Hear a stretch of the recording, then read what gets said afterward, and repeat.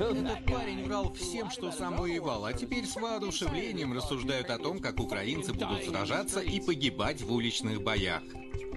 Да чего же мерзкий тип? Такие люди разжигают войну. Не для того, чтобы защитить украинскую демократию. На Украине ведь нет демократии. Hey everybody, welcome to the Comrade podcast. I'm Jared Yates Sexton here as always with my loyal co-host Nick Carlson. We are of course following what's going on in Ukraine. We're going to get deeper and deeper into the state of that war. The next few days and few weeks are obviously going to be crucial, and we'll jump into that more and more as we go along in the show. But we have to start, Nick, with our one, our only, our good Russian boy, Tucker Carlson. Excuse me. Can you? Okay, so for people who don't know about this, and you know, we've been following Tucker Carlson's descent into straight up right wing reactionary authoritarianism for a while now. It has come out now.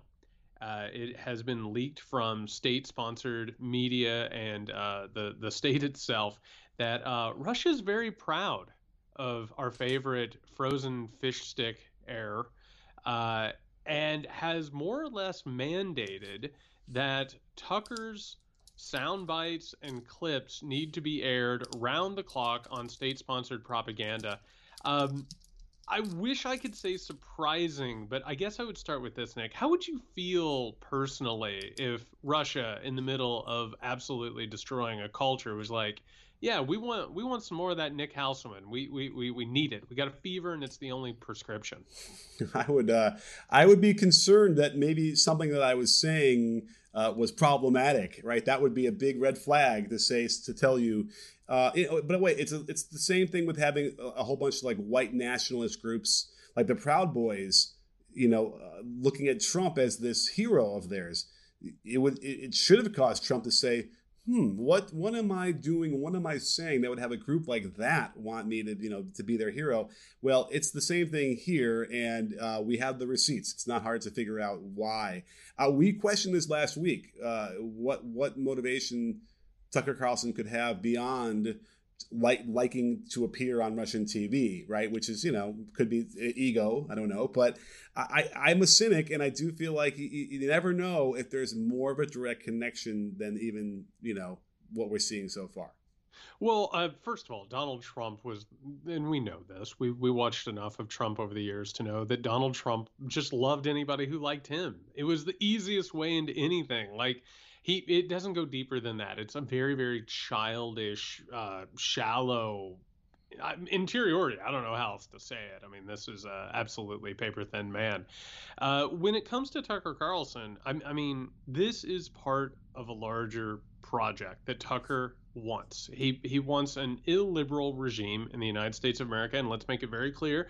And we keep getting new listeners to the show. Let's make it clear for everybody. Let's put it on the record. This is a transnational authoritarian movement that wants to get rid of multiculturalism, it wants to get rid of liberal democracy, and it wants to install an evangelical, patriarchal, classist, hierarchical society. The same thing that Russia has, the same thing that Hungary has. That's what Tucker Carlson is for. At this point, he is not just ideologically adjacent to the Russian ideological state of mind. He's within it.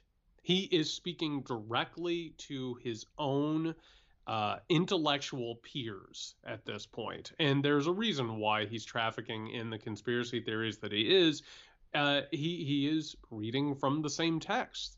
He's reading the same people. He's consuming the exact same bits of knowledge that people in the Kremlin are consuming, that Putin is consuming, that all of these people are living within. There's no distance between him. It's not even a Venn diagram anymore. It's a circle. Right. And it's all just like political justification for things, right? It's like whether they can somehow fold in other American political stuff to sort of justify what's happening really helps them. So, if they want to try and bring up things like COVID, for instance, we talked about this last week too, where, there's these, these secret weapons labs. And that's why, Putin has to go in there and get rid of them. Or now it's like, well, you know what? As soon as the masks mandate started going away and the COVID started going away, well, then they have to create this as if this is something that the Democrats created out of this, that Biden created this to give him more, to be a war president or something that will give him a chance in the midterms, of which he's not even running in. It's transparent. I'll give them credit for that. I mean, they're not like trying to hide what the motivation is, but man, and I guess it works. Is it working? Do people listen to this shit? It's both working and not working, because one of the things that's happening here is that Tucker is preparing his audience, which, numbers in the millions at this point. He is preparing them for authoritarianism, right? It's like the people who are listening to this podcast, undoubtedly some of them, their moms, their dads, their uncles, their aunts, whatever, are watching Tucker Carlson every night. As this propaganda is washing over them, it's not like they're sitting there thinking about Julius Evola. They're not sitting there thinking about Alexander Dugin in Russia. What they're doing is they're getting just these fragments of ideas, right? They're getting suggestions for narratives. They're getting legitimizing ideas, right? So meanwhile, they can go out into the world and they can say, hey, I know you're saying Putin's awful, but there are biolabs in Ukraine, and I think they caused COVID. And don't you think somebody should do something? And look at how Christians are treated. And it's this big, well, there's no other way to put it. It's a flood of shit is what it is. And I want to go ahead and I want to give people a little bit of a sneak peek into what is happening here. Alex Jones, who Tucker Carlson has not only cribbed stories from, he's used the same sources. He's used people who have appeared on Jones's shows. On top of that, Tucker Carlson has even come out and said, and I mean this in so many words, I'm not just generalizing. He came out and said that Alex Jones is an actual portrayer of reality, more so than mainstream media. So Alex Jones, who is, I gotta tell you, Nick, not the smartest tool in the shed, has been really floundering trying to figure out how to handle this situation, because he's a Putin ally, whether he likes to admit it or not. On top of that, he's been trying all these different narratives. Alex Jones has been talking about biolabs, which created COVID and the New World Order is trying to depopulate people, but also he has been pushing this idea that isn't it coincidental that as COVID lockdowns started to go away, that all of a sudden there's this war against Russia. And considering that, I want people to listen to this clip. Tonight, you wonder if looking backward many years from right now, historians will notice the remarkable coincidence in timing. Have you noticed? Here it is. At exactly the moment when the emergency powers they awarded to themselves to fight COVID started to wane, our leaders began pushing for conflict with Russia. And then, on the basis of that conflict, they assumed historic war powers. Without even pausing, the Biden administration declared total economic war on a sovereign country. No American had been killed. The United States had not been invaded or attacked. And yet, with no meaningful public debate or congressional authorization, the Biden administration destroyed that country's currency, then removed it from the international banking system, then impoverished its population. Then the administration began seizing the property of people affiliated with that country without a trial or due process of any kind, without even bothering to explain exactly what crime they had committed. No American government had ever done anything like that before. If there was one thing the U.S. government long stood for, it was the rule of law. What do you think about that, Nick? How do you feel about that?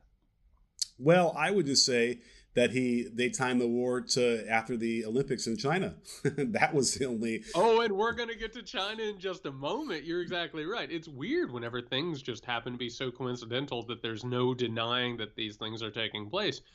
This is Alex Jones on Fox News. And I have to tell you, Tucker Carlson would have Alex Jones on Fox News at his desk live if he could. He would absolutely make that happen. But as we've covered, these far-right paranoid fringe guys, they practice this stuff. They throw a bunch of stuff out there. They A/B test it. They see what tests the best, and then they bring it up to the big leagues, and it ends up on Tucker Carlson and Sean Hannity or you name it. It's not just a coincidence that Alex Jones has been peddling this and looking for this, and that right-wing online vectors have been pushing this type of poison conspiracy theories online and in every space. This is intentional. This is what they do, and this is on purpose. He is actually, at this point, whether he's being paid or not, acting as an agent of Putin's influence. So I'm convinced, and I tweeted this out earlier this week, that almost 100% of Putin's foreign policy motivation is to destabilize the United States, but not even destabilize. Is he wants to what happened to the Soviet Union in '89 or '91 happened here as well, like the destruction of democracy, whatever. So I kind of feel like so the guy who's driving this whole thing is Putin. So we cannot lose sight of that, and it seems so a rational take to understand, and yet like they're really trying to push it. It's like you're like just like Tucker had said, you're making us be fascist. Well, somehow the Democrats are making Putin go in, but Putin is driving this, and I'm starting to picture scenarios here where he is going to get more and more provocative with the West to engage them in a war because he thinks that will, and he might be right, that would ultimately lead to so much unrest in the United States that it would cause the kind of collapse that he's looking for. And the next step on that would be, well, maybe we absolutely need to call his bluff then and trust that he won't use nuclear weapons and actually do the no-fly zone or do something that would say, listen, because if NATO gets involved, they could easily crush the Russian army. Like the numbers are, when all NATO gets involved, that would be, I think, 4-1 or something like that. It would be over if he didn't launch a nuclear strike, right? Well, so we're going to get into a couple of studies that have gone into this and a couple of these scenarios, and an article by Elliot A. Cohen, who, by the way, got paid a lot of money to write an article for The Atlantic for saying something a lot less succinctly than you just did. Wait, can I? You said he gets paid a lot of money? Yeah. Because he probably writes what, once a month? Elliot Cohen got paid as sort of like a freelancer. So basically, for anyone who doesn't know this, The Atlantic, or the Atlantic Monthly, or whatever we want to call it, has always been sort of, we've talked about this, but not with The Atlantic before. We've talked about how the New York Times and Washington Post, like people will post things on there to communicate with other people in arenas, right? The Atlantic is sort of the, how do I put this, the national security state where they talk to one another and where intelligence talks to one another. You're more likely to go over to the Atlantic and find stuff that is from war hawks, neoconservatives, things like that, or more liberal sort of hawks, you name it. But so, yeah, he got paid to seed this in here. And I got to tell you, we got to talk very quickly about where we are in this situation before we get into these background articles and arguments. So let's do a little bit of a reset. Russia has nearly 100% of its military capacity in Ukraine right now. Like, that's insane. If you actually take a look at what's happening on the ground, Russia had to put all of its chips on the table and push them into the middle and said, because the original idea for this was that it was going to be over in a few days and it was going to be real fast, and then, the Western world could move on and probably get rid of sanctions. They've got most of their people on the ground. A ton of their operations are not working right now. So here is the question, because I have to tell you, I don't think that Vladimir Putin is doing this simply as a one-off. I think in order to do something like this, he had to make a decision. Hey, all of the stuff that I've done, interfering in Western powers, putting together these fifth columns, getting people like Tucker Carlson on the same page for this illiberal movement. He had to make a decision. I'm going to put the chips on the table if I have to. So here's what we're looking at this point. So nearly all capacity is in Ukraine. It's not working right now. What does that mean?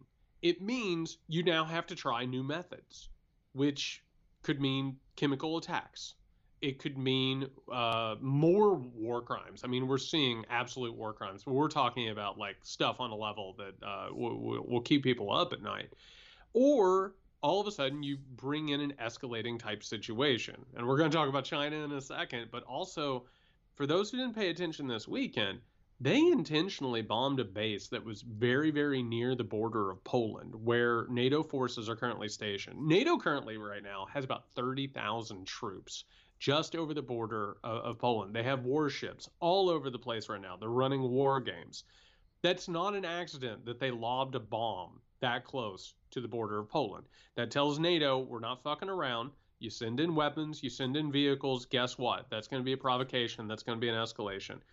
More or less, this is silent signals, right? These are messages back and forth. I don't know where this escalates, but I can tell you right now that we are in an absolutely crucial moment in all of this. It's about to get, it's been hairy, but it's about to get really hairy. Yeah, if ever there was a time to threaten to move to like New Zealand, like we've been saying, this would be the time. But yeah, I mean, listen, what they need to do is seal off the western border of Ukraine so all these armaments can't get in. And once that happens, that's it. Then it's a matter of time before Ukrainians will, they will ultimately just get slaughtered. And then whether the Ukrainians can keep those borders open or the smuggling into it, it's a huge country. Maybe they can still do that, but it is frustrating that the West or these bullies don't operate on the same rules of engagement that we do, and they're always first to be able to do this stuff with impunity, and we always have to react to the later in some sort of stoic mannered way.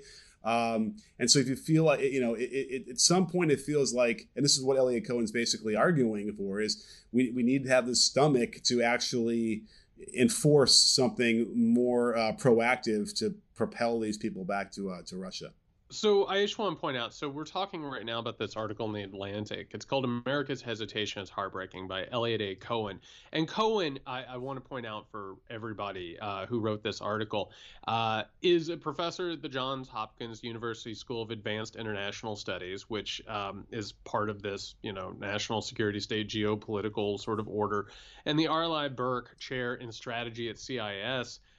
His most recent book is The Big Stick, The Limits of Soft Power and the Necessity of Military Force. Now, I'm not going to sit here and tell you that this isn't a discussion that needs to be had, but I will tell you, in a land of people who are carrying hammers and everything looks like a nail, this guy is looking for a nail. They always are. And I know that you've seen this. There are a bunch of geopolitical maniacs who have just come out of their shells the past couple of weeks, and they're like, World War III, World War III, and they love it and they can't get enough of it. And I will say very quickly, and I want to put this into context, these war hawks, these geopolitical maniacs, they want something to prove their mettle. Do you know what I mean? It's like being an expert in something and never seeing it during your lifetime, and they are kind of salivating at the prospect of it. But some of these people want to make it seem like we would survive a nuclear war. They love it. They love it. You're seeing articles right now that are like, nuclear winter hasn't been proven. Well, no shit, Sherlock. It hasn't been proven, but we're pretty sure that if you set off a bunch of bombs, things are going to get bad. Or hey, maybe we'll invent something soon that will eliminate the nuclear winter after that. So we'll be okay after that. So we'll wait. No problem. Let's do it. I'm sure the free market will take care of it. And if you want to see what this is all about, go look at people like Herman Kahn, who during the Cold War basically made incredible livings going up in front of the military and just being like, hey, you know what? If we destroy Russia, they will destroy the eastern seaboard, and would probably mean, I don't know, 150 million people dead, but we could figure it out. He was part of the inspiration, of course, for Dr. Strangelove. Well, Elliot A. Cohen is auditioning for his own thing, and I know what you're saying, and I know where this is coming from. He, at this point, is saying, and the big quote in this article is, we're dealing with an enemy that is vicious but weak. I completely agree. Menacing but deeply fearful. Absolutely. You don't do this unless it's based out of fear. And that is likely to crack long before our side does, which that's a little bit where it starts to get a little weird. You know what I mean? Like that's hubristic. Don't sit here and pretend like we're made of sterner stuff or something. And he says, if only we have the stomach for doing what needs to be done. I don't know what that is, but the article deeply, deeply, deeply points to, we need to go into Ukraine, get boots on the ground, and dare Russia to retaliate with nuclear weapons. Right. I'm all for. I'm Jared. I'm almost at that point. I swear to God, at this point, I'm like. Here's the thing. I've somehow convinced myself that he won't use them. I don't know why I convinced myself that. I don't know where or how, but I convinced myself that he won't use them. But I'm not willing to risk how many billions of people are on the face of the earth. What about this? Couldn't we? Star Wars? No, but almost as crazy as Star Wars, the SDI program would be. Somehow we could you could cut out the connection between the button and the silos in Russia, or you could maybe like somehow blow those up. Although that would obviously cause a nuclear explosion where they are, but like blow them up before they can launch them. All 8,000 of them. I don't want. First of all, I listen. If we're just bringing up hypotheticals, I want to jump in my time machine. Go back and get rid of nuclear weapons at any given moment where we had a chance to get rid of them. I want to go back and tell Ronald Reagan Star Wars never worked and you had an opportunity to completely dismantle. Or, I don't know, whenever we put Putin in power and we could have gotten rid of nuclear weapons then. And by the way, people like this, these geopolitical maniacs, they love nuclear weapons because they're chess pieces. Mm-hmm. They're great. It leads to a more interesting game. But I have to tell you, There are so many different scenarios out there. Right now, China's over here, and we'll talk more about China in just a second because, man, the footsteps are getting louder and louder and louder that China's going to have to pick a side here in a minute. And I have to tell you that all of a sudden you start tinkering around with that. You start having NATO go into Ukraine.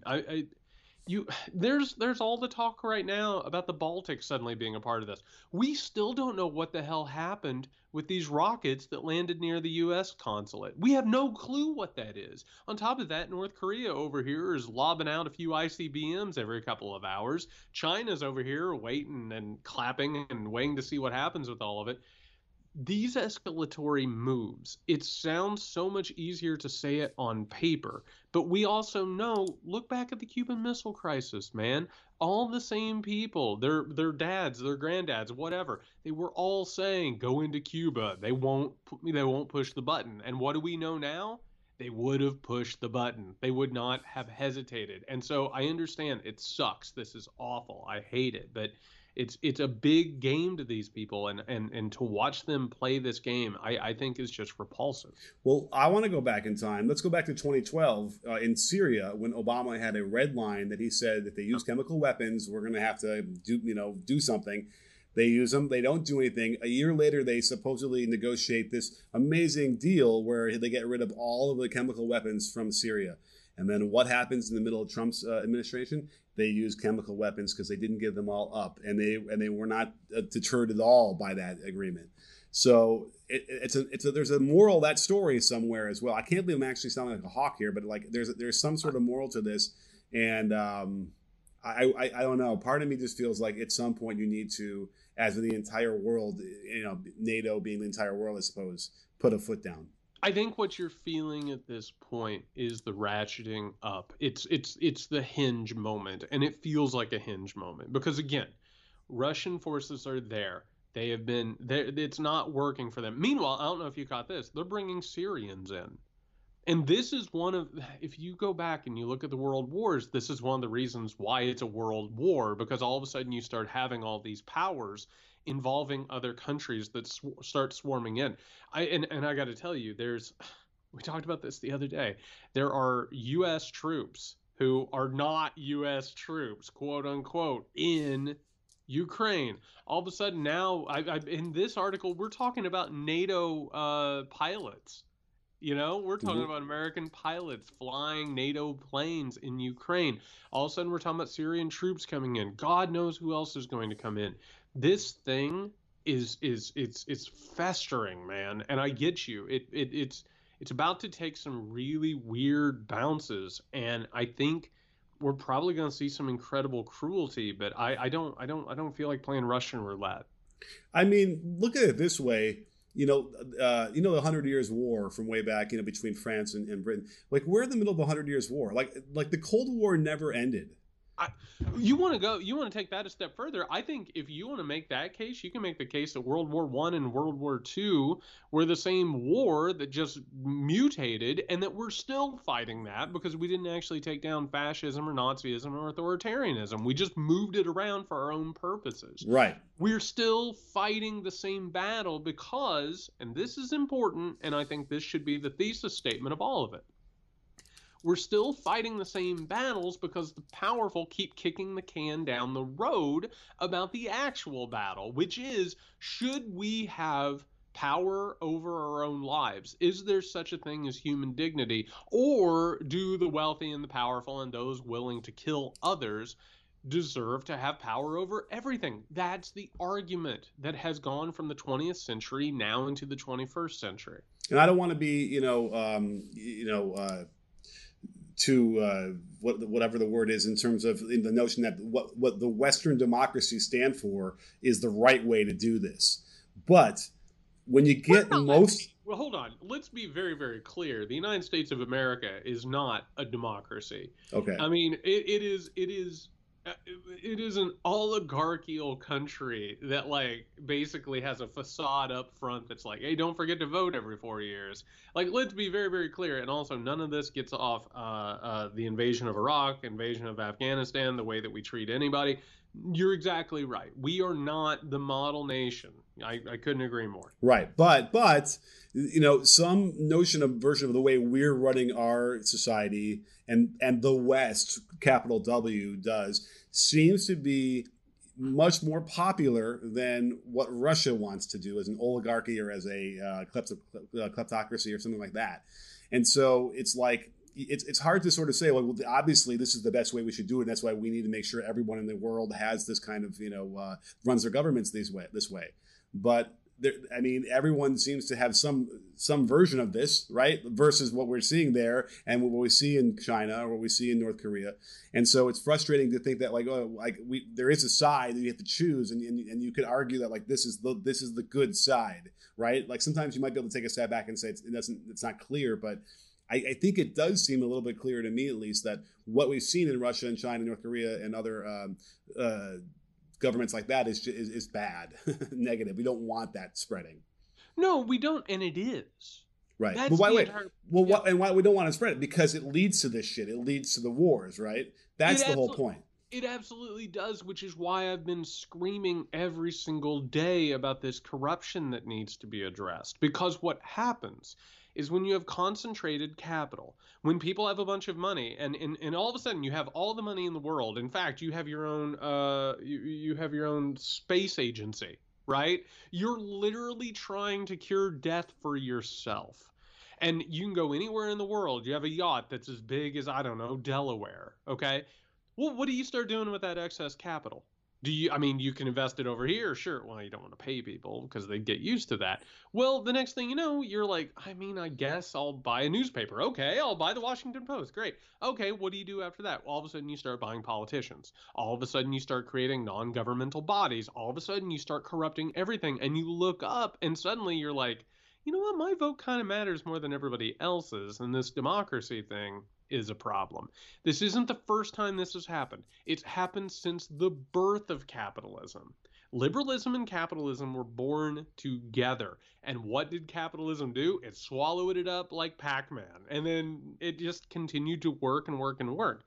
We are in the middle of an existential crisis. The problem is, in all of this, as you and I are talking about troop carriers, we're talking about, F-22s. I shared with you this thing. Did you see this RAND report from 2018?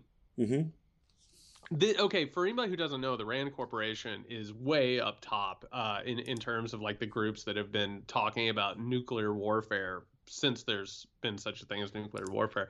The RAND Corporation in 2018 brought out this paper called The Russia Challenge, which, Nick, tell me if I'm wrong, completely predicted all of this. Oh, absolutely. I mean, listen, the RAND Corporation, plays a very vital role in the history of our war making, for good and for bad. So there's no question that they have their finger on the pulse of what's going on here. And by the way, for anybody who's listened to this podcast for a while, you've heard us talk about whenever someone gets elected elected president or senator or whatever, basically they do the oath of office, and then they're handed like a big booklet, right, from think tanks. And basically it says, here is your owner's guide on how to be president for the next 4 years, or what should you do. It's all these groups. The Rand Corporation basically split off from the military, and it didn't split off from the military industrial complex, but it basically grew as a new appendage of it. This article, this Russia challenge article from the Rand Corporation, not only predicted the invasion of Ukraine, but also has completely gamed out how they think that a battle between NATO and Russia would play out. And they are not ruling out strategic nuclear weapons. This is what's on the table, what we're actually discussing here, what serious people are talking about. This isn't just a couple of bozos going back and forth and being like, I wonder if it's World War III. This is literally what has been gamed out by the people who have a seat at the table. But they also, it's the threat of nuclear weapons, which tends to be highlighted as well, which is what they, it depends on how you want to read this and where you're coming from. Again, if you have someone on the right watch a news report next to me, or if I had something like that, we could get the exact opposite out of what we saw from the same piece of content. And it's probably similar in this as well, where, it could sound like Putin just, of course, he's going to threaten that and use that as a tool, but never actually do it. But then again, it does say explicitly here that yes, like he could, if he uses nuclear weapons, it kind of ends Russia, right? Russia, it ceases to exist, as does probably the United States, right? So it's fascinating to me, and maybe it's out of the notion that he's at the end of his life and he doesn't care. But anybody looking at this would realize that you're not going to win that way if that's the goal. Well, okay, so let's go ahead and bring this down. And I want to point out that there's a couple of other things that have been going out there where people are like, well, obviously Putin's lost. I mean, he just needs an off-ramp. Mm-hmm. We've talked about this. There's no off-ramp for him. It's literally life or death. He has pushed all of his chips into the middle. There's no way that this man can survive as the ruler of Russia under this current situation if it continues on the direction that it's at, which is why all this ideology that we've talked about is starting to coalesce and starting to gain heft and weight. There's no out here. So with someone like Putin, and this is the frightening thing, Putin believes that Russia is synonymous with Putin. Right? Like his fate is the same as Russia's fate, which, by the way, is why people like Donald Trump are so dangerous, right? They can't imagine something outside of that. Like anybody with a conscience, anybody who has to go to sleep at night, they think about this stuff and they're like, oh, wow, this could lead to the deaths of millions or billions of people. There are certain personality types that don't do that. And these dictators who don't care about life or death, they can't even project a care about it. Like, I sit here, I'll talk shit all day long about a George W. Bush, but I have to tell you, at least George W. Bush talked about decency. You know what I mean? Like, he was guilty of unbelievable war crimes, but at least he knew that he shouldn't say this stuff out loud. These people don't care.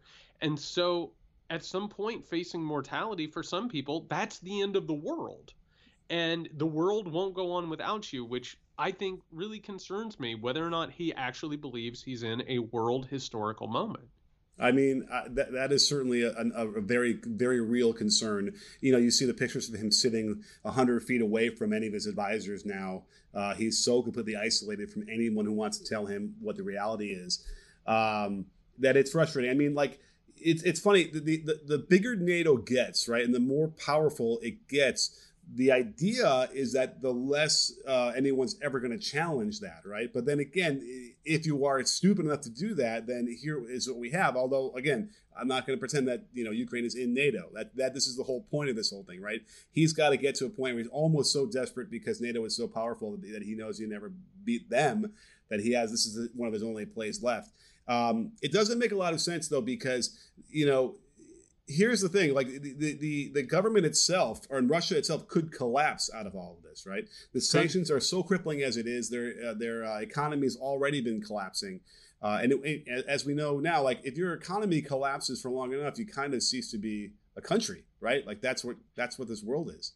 Well, the question here, because part of the issue is what made this worth it for him, right? And I Yeah. think that you and I agree on this, which is that he probably thought this was going to happen a lot faster. I think that they had a hubristic idea of what this would entail and where this would go.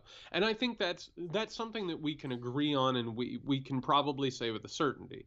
But there are also contingencies. On one hand, you know, like, do you make a decision that somehow or another there's a survival away from the world economy? And I do think that Vladimir Putin, based on the ideology, based on the advice of people like Alexander Dugin and all these nationalistic neo-fascistic assholes, I think he did believe that this would be maybe the mortal wound against the neoliberal economic world order. They truly believe that it's like an apocalyptic battle that will destroy. They've already announced it's the end of the unipolar world, right? That's already been leaked. That's already in state documents. And I don't think that they're completely wrong on that. I do think that this is proof that like the order isn't permanent. But the question that we have to ask, and I'd love to hear what you have to say about this because I've got thoughts. How much of this was done with assurances from China? How much of this involved these conversations, these secret meetings, of course, that we had? How much of this was done with either a handshake, a nod, a wink, and under the table sort of a handoff? Like what's your thought on this? Because I've got thoughts. I mean, you know, we had mentioned this, I think, last week, whatever it was, the idea that like, the only country that could probably have enough influence over Russia to say, hey, man, you should end this thing would be China. Now, China, I think, has an interest in having Russia status quo, maintaining its position in the world as another front against the West, right? Like that would seem to me in their best interest. And they would also recognize that if this goes south, in a way that they have to pull out. Like, listen, we already saw what happened to the Soviet Union when they had to pull out of Afghanistan. Kind of a direct line between that and then the fall of the Soviet Union. I don't see why this wouldn't be similar if that happens that way. And I feel like that's against China's interests. They don't want to see that happen either. So it's weird. China almost needs to have it go back to status quo. They cannot afford to have them like lose with a capital L on this thing. And they've certainly gone about as much as they can to stay out of this whole thing and not be part of this. But at some point, there's no way they can maintain that position. Well, I think that they've been involved in it in a quiet way. Like they've made assurances that they're going to buy more Russian, oil and gas. Okay. Yeah, that they're going to give them financial assistance, which almost, it's almost like if you and I were like, you know what, Nick, I'm tired of the US dollar. We now live with crypto. You know what I mean? And right. So you get off of the system that rejects you. You go out and I don't know, you get a cabin in Montana or something. It does feel like that has become a separate system that has been decided. On top of that, I mean, we know now that China knew that they were going to invade Ukraine and asked them to wait until after the Olympics, which is just a mind-blowing question. That cannot be the only thing they agreed on in that summit. And we now know, and this has come out, that Russia has now requested additional war equipment from China. Now, China has already said, oh, we hadn't even heard about this. This is made up by the West. I think that's horseshit. I think that's bullshit. I don't think you ask someone for economic and war aid unless you know that they are really on your side. I can't remember if I said it on this podcast or if it was on a live stream. Who knows? I do feel like a lot of this has been China telling Russia almost like, go out ahead, see what's happening, see what occurs. We've got your back. Don't worry. We're over here. I got to tell you, I don't know where this is going to go, but I do not think it's a foregone conclusion. Like Francis Fukuyama put out an article this weekend that was embarrassing. For anyone who doesn't know, Francis Fukuyama was a guy who declared with the fall of the Soviet Union, history is over. Nothing could ever happen. Liberal democracy, last bastion of government ever. Wait, what's that? Were those planes going into the World Trade Center? Oh, my bad. He basically said that this was a lesson for China, and that China would figure out that it wasn't worth challenging the U.S. order. It basically, I'm going to read that real fast. Fukuyama says in this terrible article in the American Purpose called Preparing for Defeat, and he's basically already said Putin's lost the war, Russia's lost the war, here's what will happen. He says the war to this point has been a good lesson for China. Like Russia, China has built up seemingly high-tech military forces in the past decade.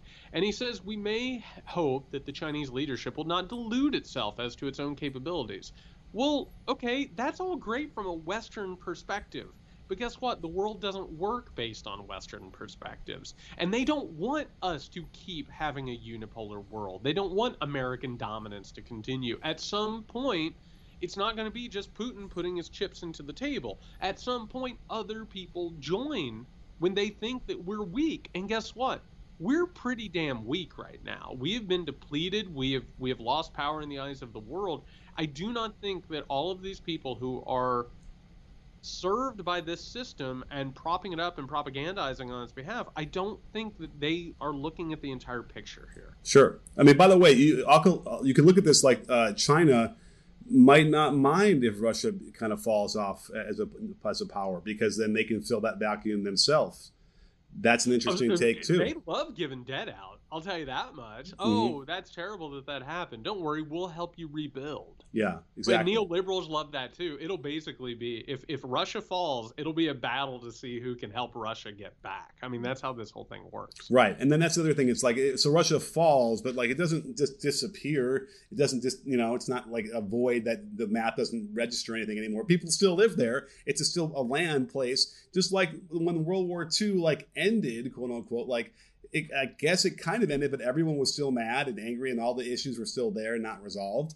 Certainly, World War I was that way, even more so. So it's an interesting.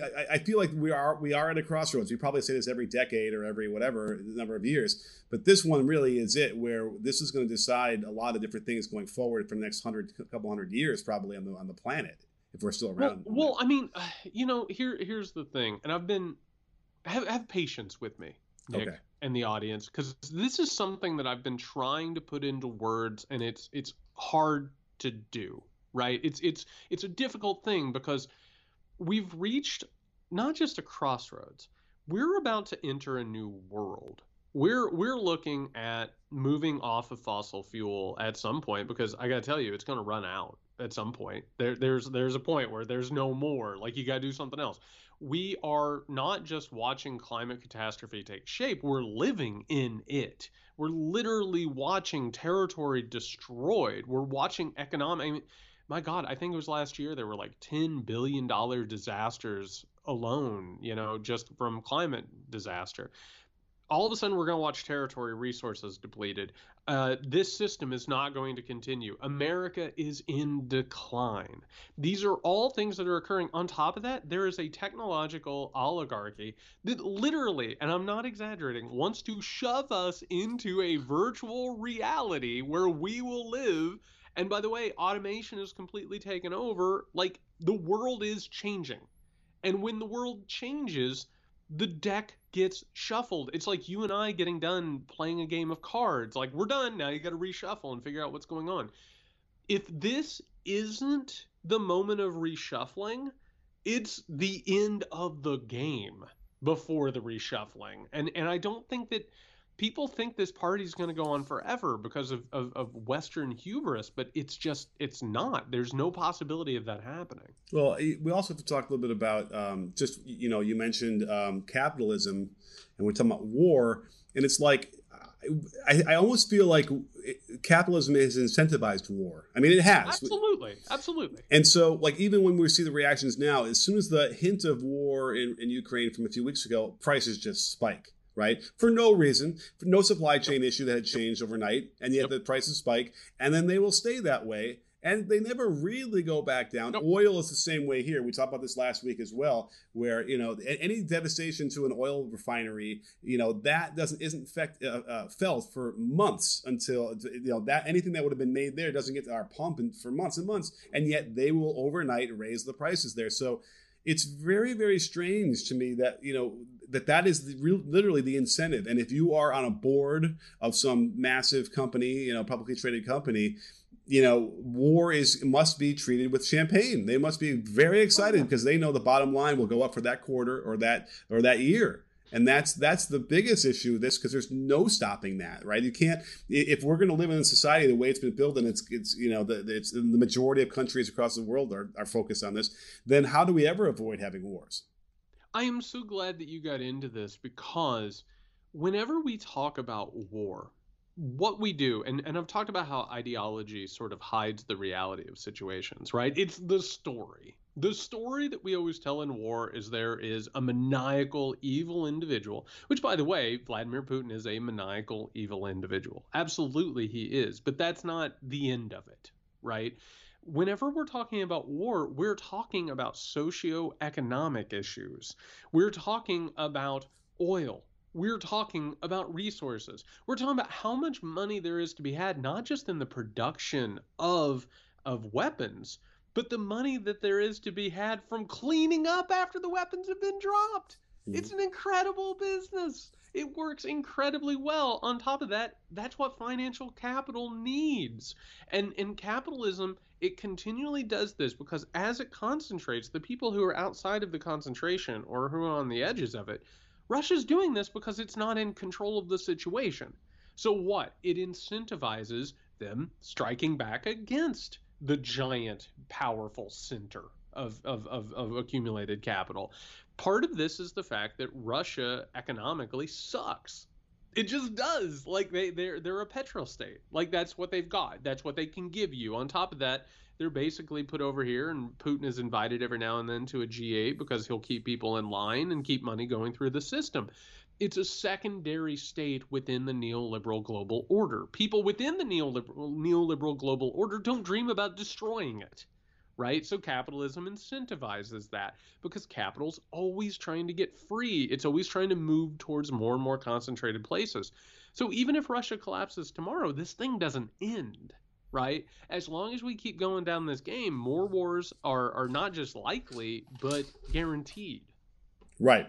And so that it's almost like the solution needs to be a more humanitarian approach where this money doesn't get so concentrated in so few people's hands. Again, and you've argued this a lot about we don't really need billionaires, right? Or whatever. No. Let them have 2 billion, but don't let them have anything more than 2 billion, whatever that is. Man, that would piss me off so much if like we finally did something about that, but they still got like 2 billion. Right. So they would be like multi-billionaires technically. That would piss me off. Well, I mean, I don't know the math, but I have to imagine if you capped it at 2 billion, there's enough people out there that actually do have more than that you're talking about ending every dilemma we could ever have, right?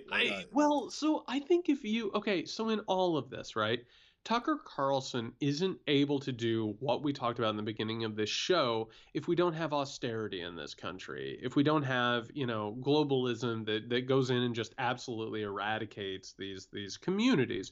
Like Tucker's talking to a lot of people at country clubs who think that they're millionaires who should be billionaires. But he's also talking to a bunch of people that they're like, immigrants are coming for my jobs and I've been told that the New World Order is trying to destroy me. Like you don't have that stuff if you have a more functional society. It's that austerity, it's that exploitation that makes that happen. So yes, if all of a sudden we took some of the pressure out, if all of a sudden we had something like you said, humanitarian, and we're not bringing in murderous thugs like Vladimir Putin because they help the system work. Yeah, Nick, we haven't even talked about this. We're going into Saudi Arabia and Venezuela and Iran, who just fired rockets at us, which, by the way, is one of the reasons why we probably haven't heard completely what happened there, because we need oil from them. Like, we're going around to murderous regimes. Saudi Arabia, I think, just executed 80-some people the other day, and like one of their biggest mass executions in decades. And meanwhile, they're basically flipping us the bird, and they're like, nah, we're going to help out Russia, go pound sand, right? Like, we are having to compromise so many morals and so many ethics simply because the system makes it absolutely required. So if we had a more humanitarian system, we could actually start living something nearer to a life at this point. Yeah, and unfortunately, when you're describing the country club that he's hanging out with all the other millionaires or whoever they are, it's the racism that I think we haven't really mentioned either. that is also what drives the 100%. other and the hatred and the non-humanity of the situation is because there are makers and takers, Nick. Mm-hmm. There are makers and takers. And by the way, what do they all believe? They all believe that technically these people are lesser. And, wanting equal outcomes is all about reverse racism. I mean, that's literally what's in their head. You're exactly right. Right. And so that's why, when we get drilled deeper into what they're doing with education and kids, because again, we've talked about this, most kids in a vacuum are not racist. They don't necessarily see color that way. They are taught that. I think that's pretty clear now after enough studies that it's taught, and obviously the parents are the ones who end up teaching this and propagating this throughout generations. And so that is another reason why the front on, CRT and all those things is so triggering to the right, and also so nefarious in what they're trying to do, because it kind of drives all of this, and also drives, the notion of ignoring climate change because they don't want the kids to learn about it earlier. So it's kind of fascinating how, that's where we've gotten to. We can trace a lot of this back to, this one area, ground zero. Well, it's white supremacy. I mean, the whole point of all of this is that these conspiracy theories and these lies are about taking what white supremacy has done, the murdering, the enslavement, the genocide, the violence, the anti-democratic actions, and projecting them on others. And saying if we're not careful, they'll do that to us, right? While denying the history of it. They don't want to sit with this because they know climate change is real. It just so happens that as climate change takes over, there's going to be less land, less resources. Who should get the land? Who should get the resources? Right? And all of a sudden then, guess what? It's going to need more violence. It's going to need more authoritarianism. It's not a coincidence that all of these things are happening at the exact same time. It is an international movement of white people. They are talking constantly about this. White evangelical men, particularly wealthy white evangelical men who want to rule the world, and they want to control their power and keep it and keep everyone away from it.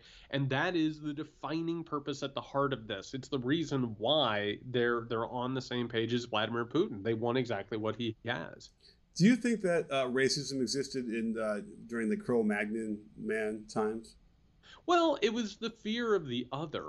It was always like those people over there, right? Racism was invented. Racism was basically something that came along to basically explain, like before that it was barbarians, right? It was like, oh, we're civilization, they're barbarians, which means that we have food, we have housing, we have these things. They don't deserve them. Then all of a sudden it was like, man, we're going all around the world and we're really subjecting people and raping them and killing them. Why are we doing it? Oh, they're lesser than us, right? They were born different from us. And by the way, you want to go ahead and make this thing go all the way around. Why? How did they explain it? Because they used the Bible, because they used religion. They said, oh, people have different skin color because they were cursed by God. It was because Noah's son Ham saw him naked after he got shit drunk in a vineyard, and he put a curse on him, and that's why people have different colors, is because they've been cursed by God. It's all ideology. It's all a story. It was invented so that they could exploit people. What? Listen, I think that they're alien. I think angels had come down to Earth at some point back in the day. I think dragons must have been flying around in the Middle Ages It too. must have been wild. That must have been a wild time, I tell you. But I love those movies, though. There's that movie where they find a dragon. It's got Christian Bale in it. I don't know. Rain of Fire. You know what's funny about that? I just watched the trailer for that a couple of days ago, and I was like, man, that is a wild movie. Yeah, I love that stuff. Where like anything you can find that proves those myths actually really were real. I mean, that would be. I love that stuff, and so.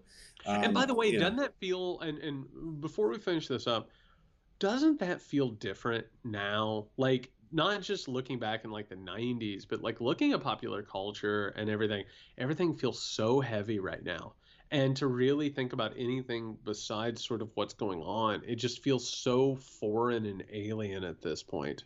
Besides just keeping an eye on this. I wonder if it's a function of our age as much, but you're right. I mean, listen, like Euphoria, maybe you're watching that too much. I don't know, but yeah, it here's the thing. I bet you every generation complains of this. Everything's getting dark. It's getting too, whatever. Where's the, the love of life and all these, the celebration of that. So it might not necessarily be that much different, but when you put the weight of what's going on that we just talked about, like in Ukraine and then across the world, it does color everything now, and it has a different feeling now to it.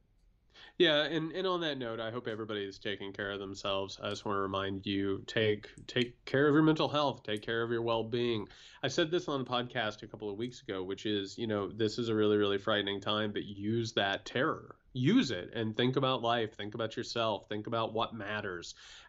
We have to get busy building the future. That more humanitarian future you're talking about, Nick, like we have to get started on that, because this thing is it's getting worse and worse, and we promise we're going to keep an eye on it and keep bringing you coverage that, unfortunately, others are unwilling to do at this point. Yeah. Well, Dennis Leary had said this a long, long time ago. It's like, no one's really happy. Happiness is like in the tiniest little doses. It's like the cigarette after sex, or it's the hitting the home run and I saw whatever.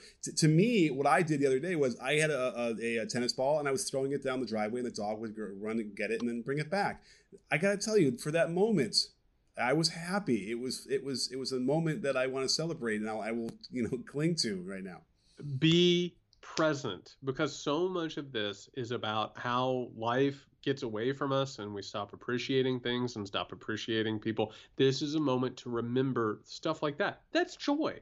Joy is remembering that you're alive and there are things that you can care about and love, whether it's a person or a dog or a family or a community. Just keep that in mind. Take care of yourselves. We're going to be back on Friday with the Weekender. A reminder, if you want to listen to that, just go over to patreon.com/muckrakepodcast. We are an ad-free show. We are independent media. We're not out there telling people what they want to hear and what the corporations want to hear. So again, that's patreon.com/muckrakepodcast. We depend on you, and we're so grateful for you. Until next time, everybody, you can find Nick at Can You Hear Me SMH. You can find me at JY Sexton. Stay safe.